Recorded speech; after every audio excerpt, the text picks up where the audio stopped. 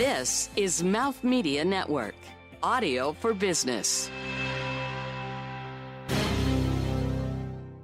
Hi, my name's Karinna Nobbs, and I am the co-founder of Dematerialized and the founder of Hot Second. I'm an advocate for digital fashion, and what I love about fashion technology is that it gives us a new way to experience fashion.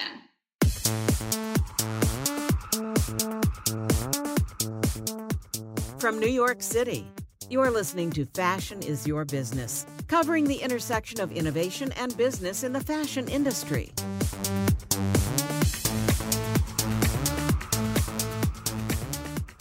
Hey, everybody, and welcome to the show. I'm Mark Rako, and of course, Pavan Ball is here as well. Hey, Pavan. Hey, what's going on, Mark? Hey, what's going on is that Simeon Siegel has joined us yet again. Good to see you, Simeon. Thanks a lot for joining. And by the way, I should mention Simeon has a Jackson Hole baseball cap on. I don't know if baseball which I'm trying to compete with the resemblances of cowboy hats there. So we're working on it. Maybe by the end of the show. I've got like a good Italian paisan kind of, Godfather cap on. Not to flex or anything, but I'm wearing a Stetson. So it's fine. Stenson? Stetson? And I'm wearing a digital hat that nobody can see right now. Pavan's flexing with the wrong... Right, it's the bootleg version of Stetson. Yeah, exactly. Pavan's flexing with a Stenson. And in the spirit of digital fashion, I actually just put in an order from Amazon Prime now for my own version. So the hat might change as we go along. Well, let's see how fast it gets there. Maybe by the end of the show. Karinna, our guest, first of all, welcome to the show. And in the spirit of digital fashion, I do see your invisible hat, which is really cool. It's glad you can see it. Thanks for having me. This would be a great augmented reality moment where we could just position whatever hat we want on you. So, well, anyway, welcome to the show. Thank you for joining us. And where are you right now? I am in Berlin. You are certainly traveling, aren't you? But you're yeah. You're typically located in the UK? No, I actually relocated. I live on an island. I live in Ibiza, just outside Spain. Wow. Beautiful. Cool. Wow. That's neat. How does one decide, how do you find an island and go live on an island outside Spain? I just decided that I spend too much time attached to devices, so I wanted to have a better balance so that within 7 minutes I can run into the sea, and within 3 minutes I can run into the forest. So I'm very happy about this choice. I think you just defined the exact life I would like to have. I immediately after this recording, I'm going to go check into how I can make that happen. I love that. It does sound like Manhattan. Well, I do live in an island. That's true. So. And Mark would spend most of his time in Ibiza at Space, of course. That's right. Taking exotic designer drugs. Yeah, that's me. You totally nailed it. All right. So again, thank you for joining us, Karinna. And maybe start here. Interesting to hear that you've moved to a place, in all seriousness, where you can escape from devices a little bit, but it is devices actually that give us access in many cases to the digital world of fashion that you're so passionate about. Talk about that balance. How can people embrace the increasing need and usefulness of the digitization of fashion while still balancing life and enjoying the life that fashion you make it sound really easy. I think the number one thing is it's a constant battle or challenge. I should say that as a positive thing. I guess I knew increasingly I was spending more and more of my time online, and I was lucky that I made this decision pre-pandemic.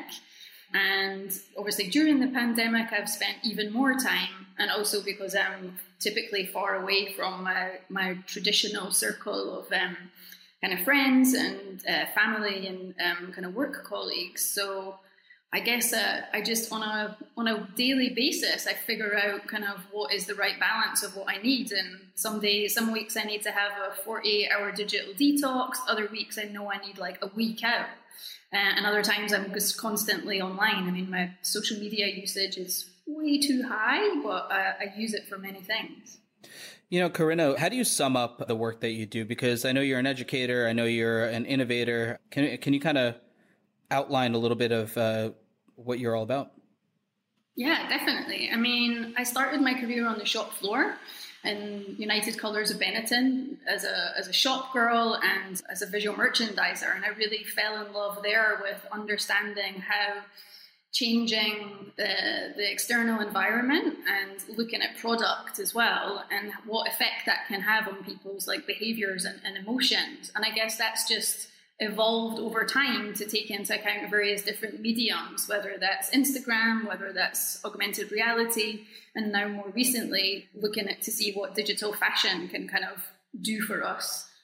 When you talk about digital fashion, can you elaborate there? What do you mean by digital fashion? Yeah, I mean, it's another work in progress in terms of like, I'm always working on definitions and kind of typologies. Just now I've got a kind of loose definition of digital fashion as a computer-generated asset that you can use or experience in a physical environment, i.e. typically through a magic mirror, or in a digital environment, whether that's through a VR try-on or an AR try-on, and that you can experience digital fashion through an overlay on real life or through like DTA, like direct to your avatar as well. So there are a couple of different, there's a few different options, which I think is what makes it an exciting space to play in, which is my plea to anyone who has a budgetary sign off from a marketing department or a branding department, that they should have a digital fashion strategy for 2020. Now, I just in seeing kind of your profile online, I saw the alignment with Luxo, the blockchain solution for fashion. Now I'm remembering, were you here for a Fashion Tech Forum last year? I know your team was for sure. I met a bunch of folks from Luxo. Yeah, well, I've only just recently started working with the Luxo team, and actually Marjorie, who is one of the co-founders of Luxo, is who I've gone into business with for my next digital fashion venture, the Dematerialized. So I'm sure, one of the team probably was there, but Marjorie and I only met actually this time last year, and we've kind of come quite far in putting our kind of business plans together. Well, this is probably a good moment to explain out what Dematerialized is. Yes. So, I mean, we met at a circularity conference in Paris last year. And I was telling her that I was about to start up a concept store called Hot Second in London last November, which was the world's first physical store trading digital garments. And that kind of perked up her interest. So we had a discussion about what that was. And we both, even at that kind of early stage, I really believed and still do believe that blockchain or authentication of some kind is the thing that I think will take digital fashion from niche to mainstream, because I think it will give kind of creators and consumers the right balance of kind of like authorship and kind of ownership. I just think not everybody knows that yet, if that makes any sense. So the Dematerialized, just to kind of explain it on a top line basis, is that we want to create a digital destination space where you can come, so kind of like Amazon, but a better looking Amazon and a more experiential Amazon for digital garments, which are authenticated on the Luxo blockchain. Easy for me to say. And so when you think about these two businesses, so the notion of the direct to avatar versus the magic mirror. So how much of your approach is focused on creating something for an avatar or something entirely digital versus using digital to work around real is the wrong word, right? We're getting a little meta here, but physical. I mean, I guess in the first instance, one of the things that I learned, and it was the reason that I wanted to create like a physical concept last year, is that because this stuff is so new, whenever I was explaining it to consumers, whether they're fashion students or business students that I lecture to, or in fact people within the sector who are CEOs and CMOs, and I'm asking them, do you have a digital fashion strategy? And they're like scratching their head and they're like, no, not yet. We're looking to see what our competitors are doing. I really saw again that there was an opportunity, because I think previously I worked with a company called Volition out of London on a lot of AR projects in the makeup space.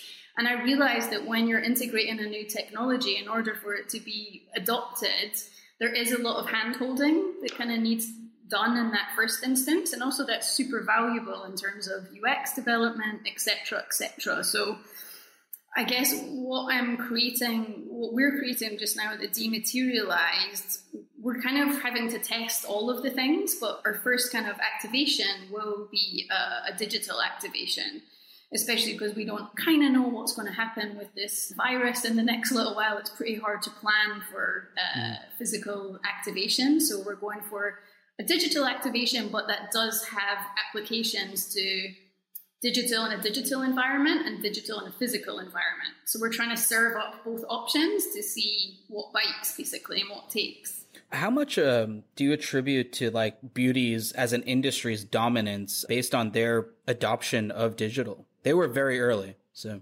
Yeah, they were much earlier. But I don't know, one of the things that's been quite interesting when I'm doing market research is that some of the certain segments of the population, particularly kind of like younger millennials, have said that they're actually not that interested in digital fashion because they see it as being inauthentic and fake. And they said that that's a result of kind of like AR filter fatigue. And that's something that I'm trying to kind of like combat or address in the next kind of little while as well, to see if, can I convert these people, or is that going to be kind of like harder to do? What do you think that looks like? I mean, what are the hurdles that you jump over, and how do you take that approach? I think finding a product in the first instance to digitalize that has some kind of emotional resonance.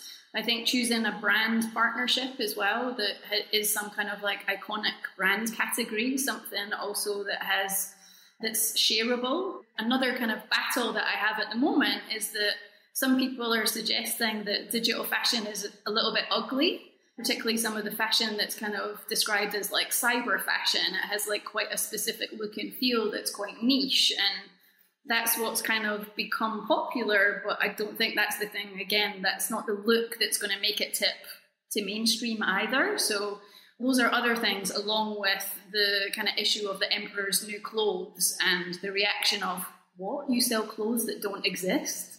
Yeah. You know, we recently had one of the co-founders of Brand Lab Fashion, who I believe is out in the UK. And, you know, I've had some interaction with the folks at the Digitals with the 2 A's. Mm-hmm.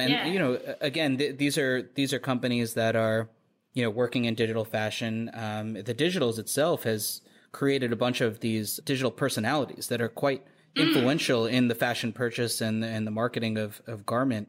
What like how much of your world interacts with that side? Is that what we're talking about here? Or is that a piece of it?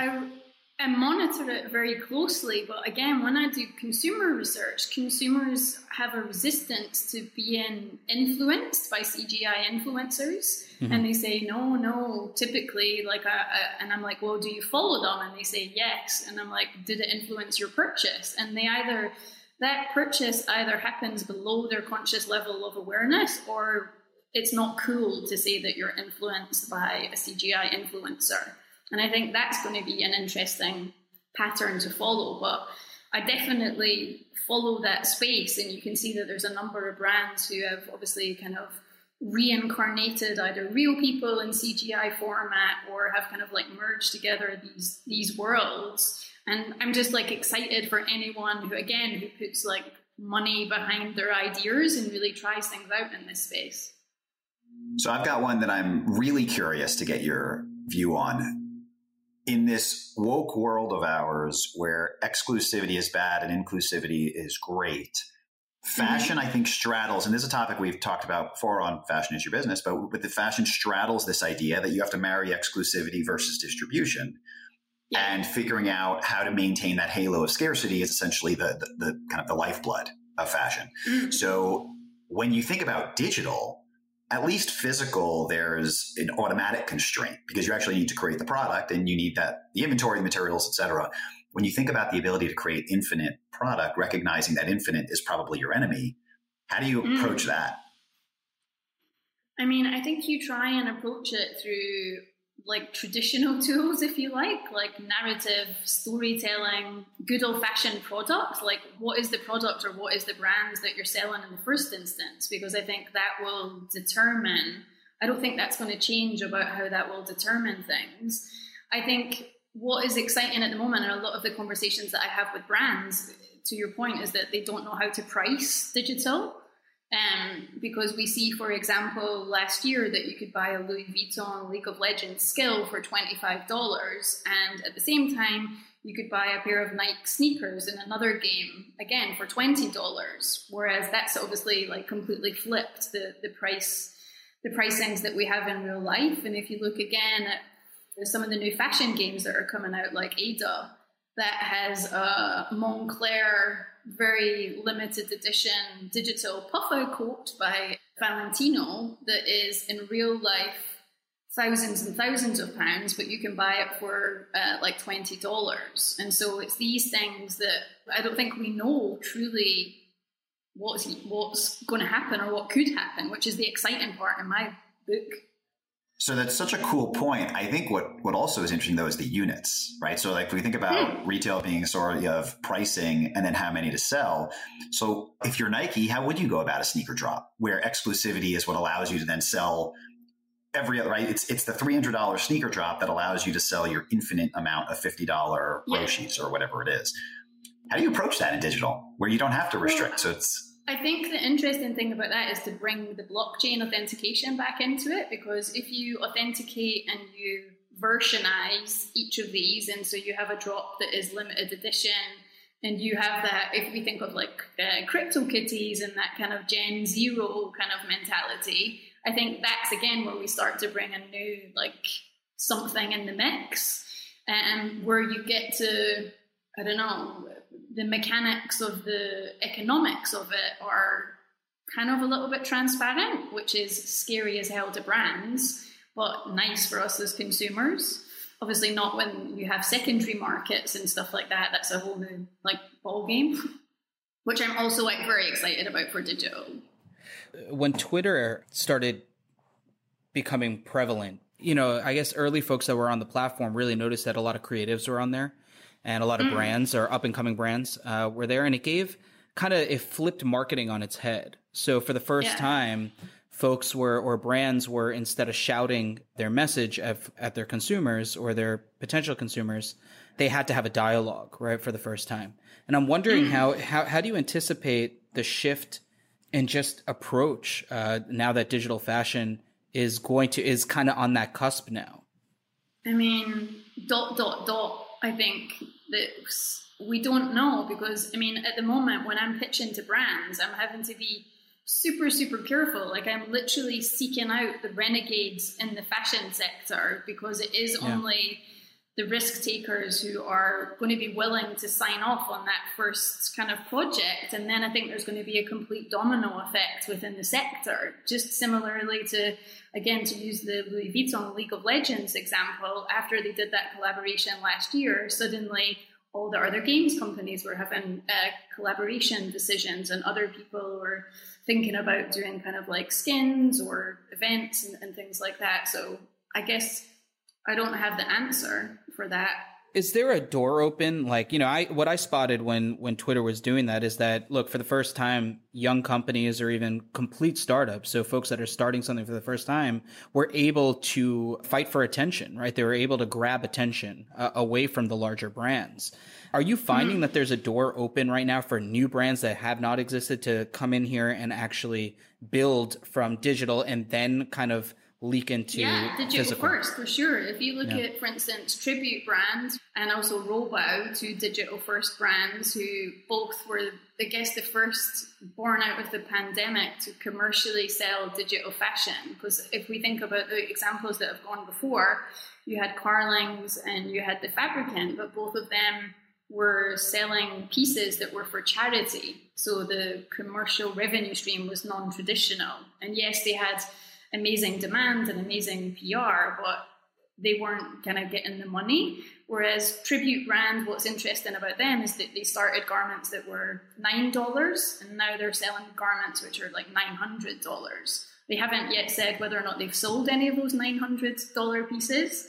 But I think the barriers to entry to digital fashion are much, much kind of lower. And one of the things that I'm excited to be part of in terms of this movement is that I hope that the dematerialized acts as some kind of like gel within the ecosystem, because now we have so many independent creative talents all over the world, I guess, just as there has been previously in animation or in other sectors. And I think if you, again, to add the kind of blockchain aspect to it, if you log the design that you've created on a blockchain, your IP is kind of instantly protected as well. So there's another interesting kind of perspective there, and kind of a hook for young creatives to, and not, I don't mean to say just young, can be any age, to kind of get into this space. Up and coming. Yeah. All right, coming up, more with Karinna, and we'll start off by talking about exactly how you identify a renegade.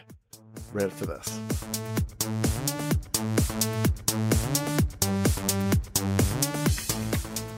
As an American, there is no greater privilege and responsibility than choosing who will represent you and your family to determine the course of history, your lives, the economy, your health, your safety. On November 3rd, please choose to vote. To vote early, or if you need an absentee or mail-in ballot, please visit vote.org. Your future self thanks you.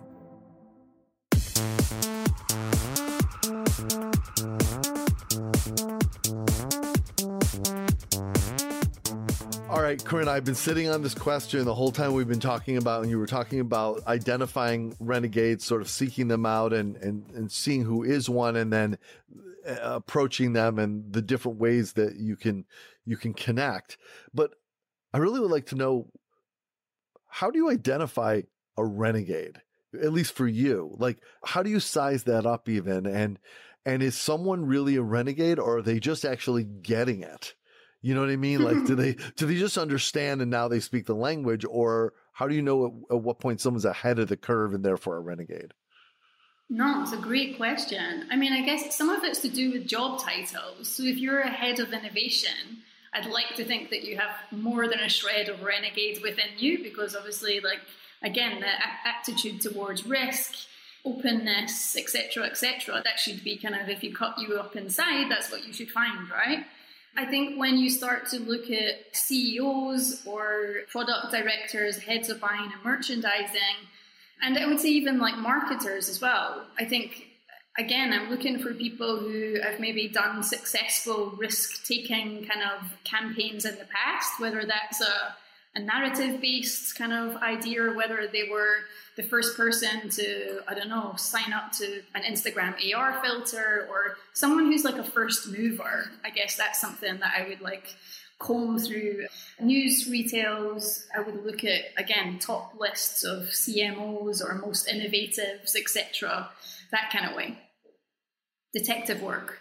So as you look at that low-hanging fruit, so you have the ones that are already open to it, do you see also on the complete other side of the spectrum the people that are just scared that they're so antiquated that they're going to miss it, that they need to be open to hearing someone tell them what they don't know?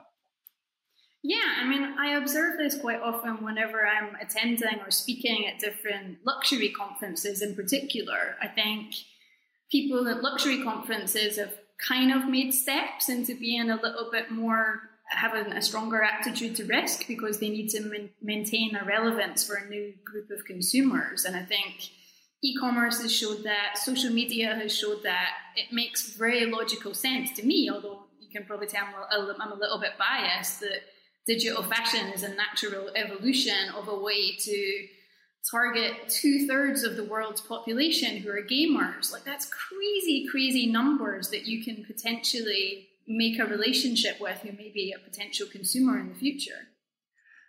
And so can I ask a pivoting question in the spirit of keeping it digital? So this is who you target. What about how you target? So when you're talking to the brands, is this the next hottest accessory, or is this more of a substitution? Is this something else as part of their portfolio? What do you say when you talk to the brands? I mean, I'm honest, as I will be with you now, to say that I don't know, again, because I think we're too early in the curve of adoption to predict what way it's going to go. I think if you look at like sci-fi films, and for instance, if I look to like who I kind of look up to within the field, we have players like The Fabricant, who completely believe that all your wardrobe will be digital.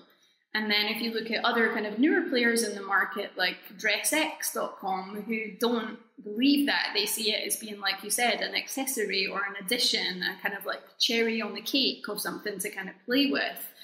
And I guess if I'm kind of like looking at my crystal ball, I kind of think we're probably going to be somewhere in the middle.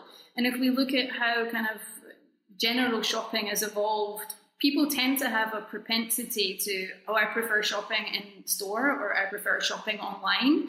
There's been kind of a lot of like wild assumptions, again, that because of the pandemic, that more people will resort to purchasing on e-commerce. And I get that, because kind of like needs must. But hopefully there's also going to be a bit of a flip where when it's safe to do so, and hopefully once brands are maybe investing more into the experiential design of their stores, and more stores have things like magic mirrors and things like that inside them, which to date have, again, not necessarily been particularly mainstream. They've just been like the odd retailer who's invested it in a couple of different stores.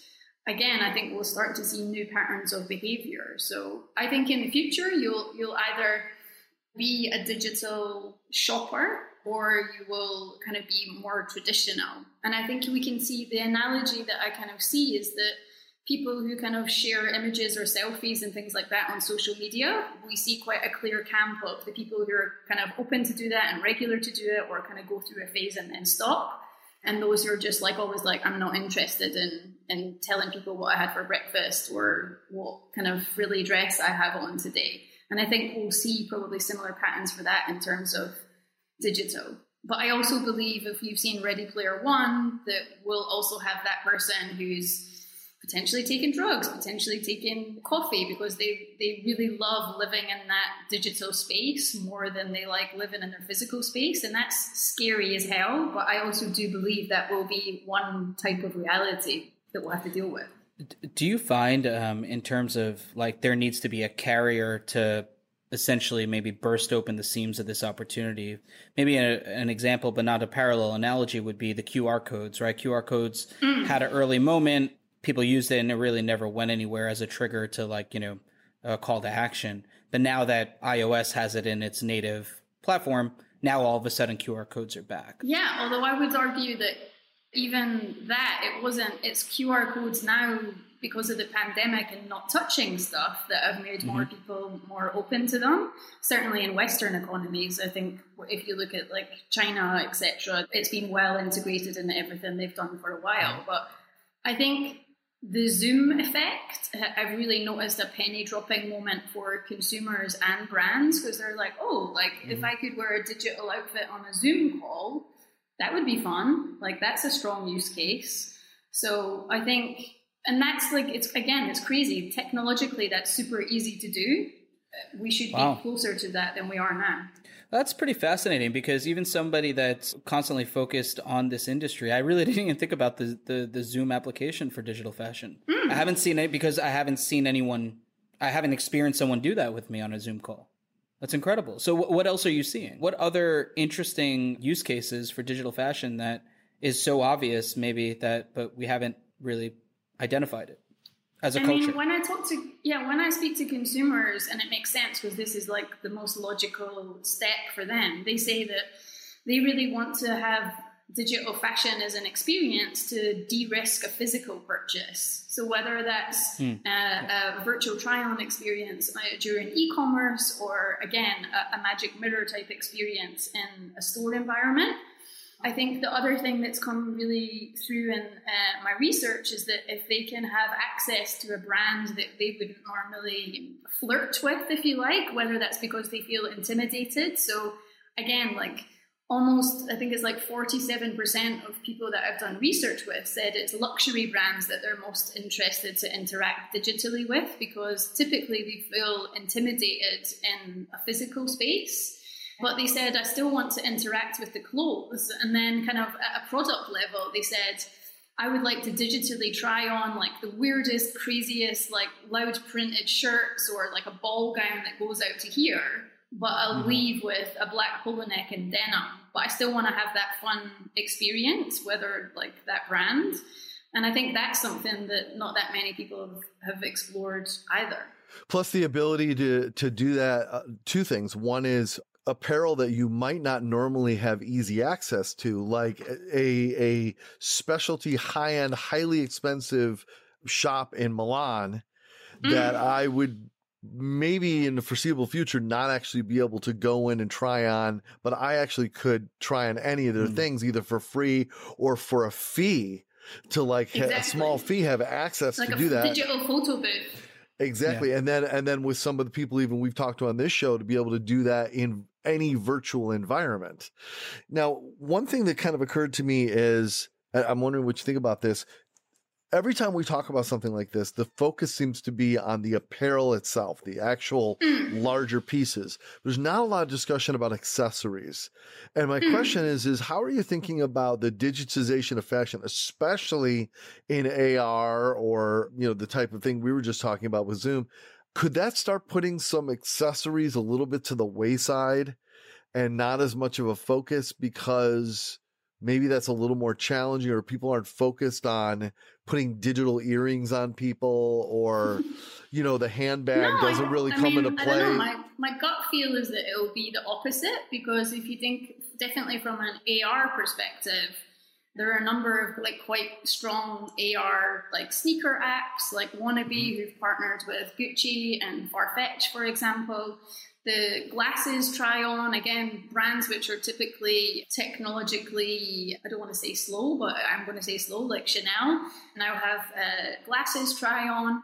I think maybe the reason more behind it is that it's harder to commercialize, maybe, because if you can have that digital experience through AR, again, I've done some research with young kind of fashion consumers, and I said, if you could hire digital Chanel bag for quite a low amount for a week to feature in your social media posts, is that something you'd be interested in? What do you think they said? Do you think they said yes, or do you think they said no? I would say yes. Yes. My prediction is I thought they would say yes, but they were like, no, why would I do that? That's inauthentic. Simeon wins. I was okay. So I think this is such an important point. And at the end, this is what I was getting at in a few of my questions, where there's an element here where I think as you go through this, it's going to be so interesting to watch your progress, because there's the functional element. So there's the magic mirror element. Yeah. There's the additive element of finding gamers and finding new categories of consumers that wouldn't otherwise be in it. And then there's the revenue element. And I don't know that that's a Venn diagram that overlaps so cleanly, because if I were to say, my diagrams are weird. So, and digital. So I think that when you describe, it's interesting because I hear a certain element here where the revenue side reminds me of a licensing relationship. And it reminds me of Michael Kors putting out a $200 watch for everyone that wouldn't pay for the $500 handbag at the time. And it expands the market, expands the audience size. But 5 years later, it also dilutes it. So there's a question there of figuring out, if you're Chanel or one of these brands, what do you do? How much more revenue and how much more additive do you want? If it's going to be do you want your brand to be massively accessible? And I think they're going to be interesting. Yeah, actually, Simeon, we had talked about it on when you were a guest on the show, and we talked about Lululemon specifically. How they're at an inflection point where they grew too hard or too much, where your data will show that it's actually a brand detriment, right? And they've already experienced potentially a peak. Yeah. Where I think that could be interesting is if, imagine, again, that is like digital rental. So you only have access to it for a certain period of time or on a certain platform. Then I think you can still allude to an element of exclusivity as well, which is kind of playful.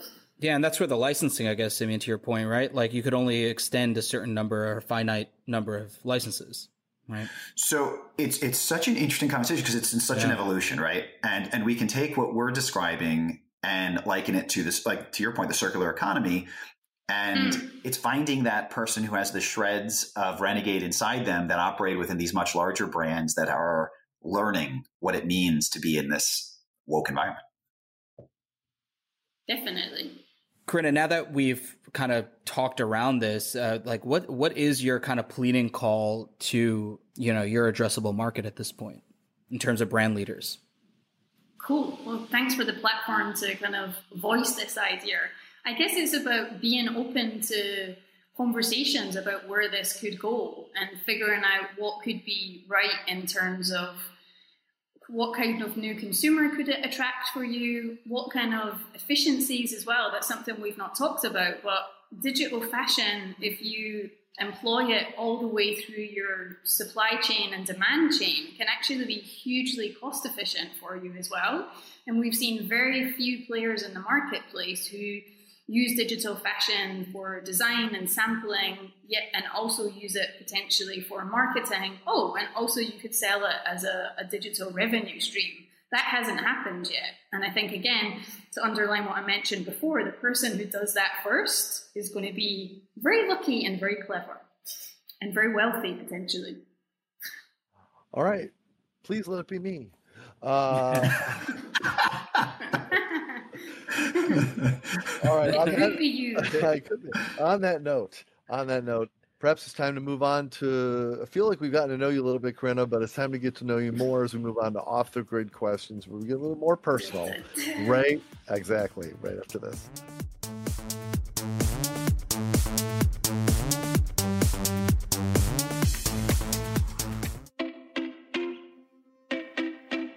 Every business has at least one big pivotal moment.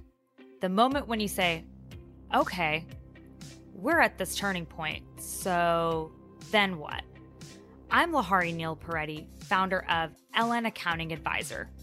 I hope you'll join me each week on my podcast, Then What, as we talk with successful business leaders who push past their business's biggest then what moments and succeed in an even bigger way because of effective leadership and solid business practices. It's inspiring and deeply useful information for any entrepreneur. Subscribe to Then What on Apple Podcasts, Spotify, and wherever you find the best podcasts.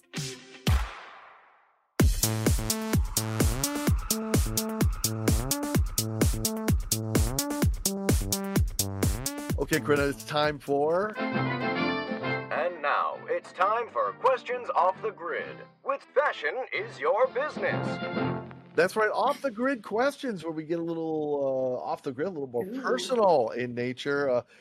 There's three hosts here, one guest. That means that it's time to deploy the giant wheel of grid destiny, a prize wheel of sorts where we spin it, and whoever's name comes up gets to ask the next question. So I'm going to spin that wheel, which does transmit back and forth between Berlin. The signals of it go back and forth. And here we go. Exactly. And the first question comes from me.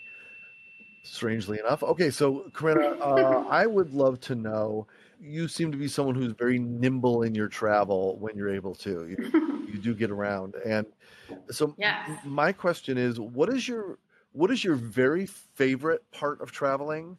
In other times, let's say. And what is your very least favorite part of traveling? And what do you do? And how do you combat that? My very favorite part of traveling is arriving somewhere for the first time. Like that anticipation of what's it going to be like? What's it going to smell like? What kind of adventures I'm going to have? I just think like the unknown really, really excites me. And I guess that's why I'm in the profession I'm in as well.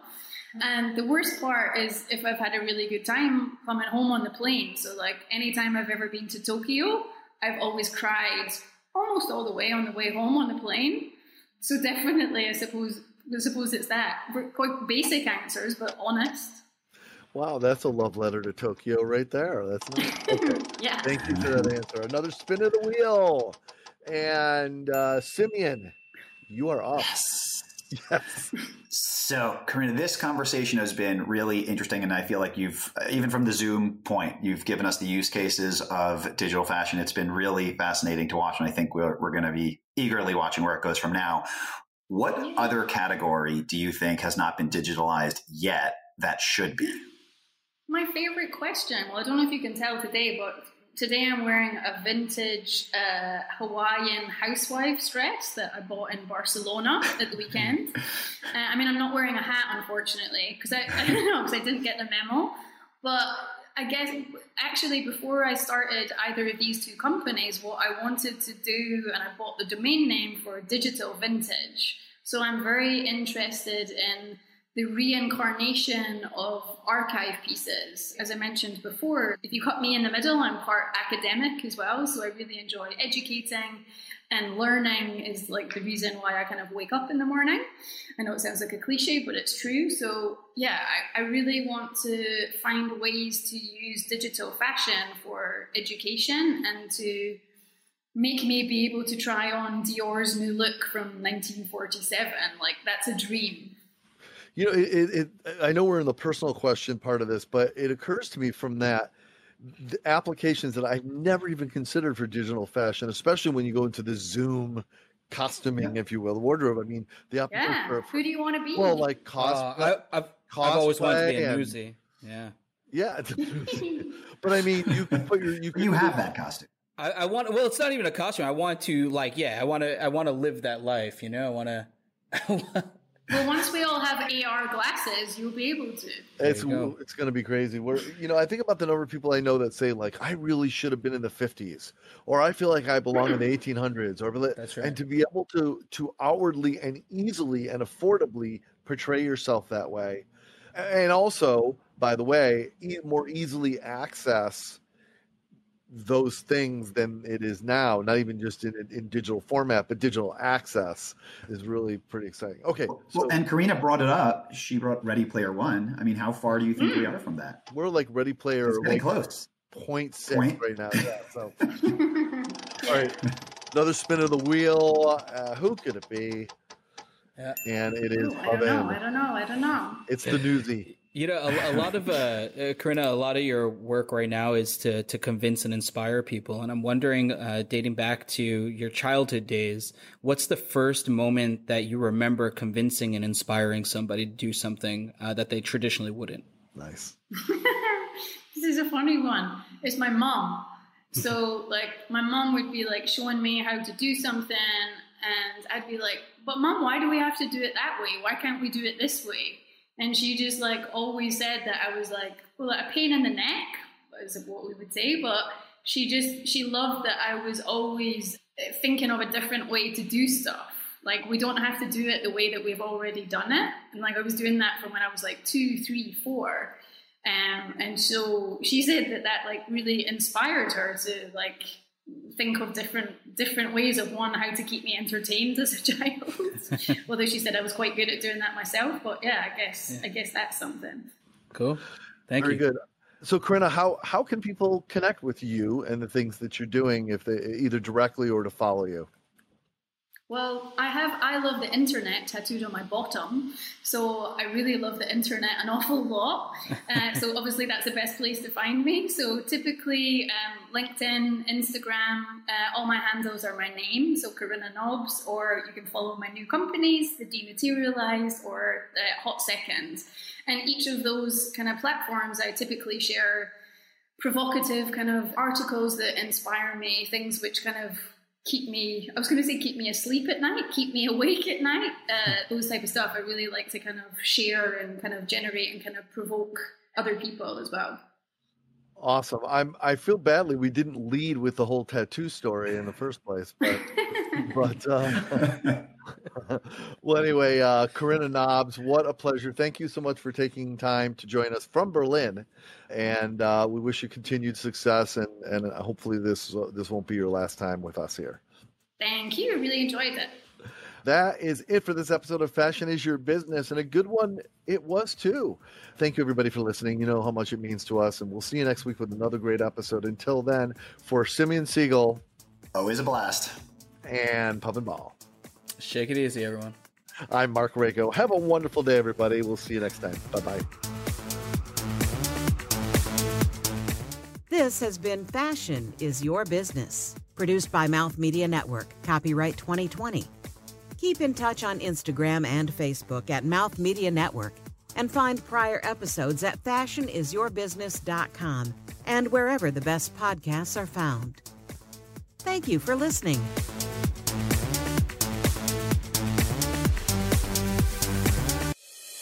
This is Mouth Media Network, audio for business.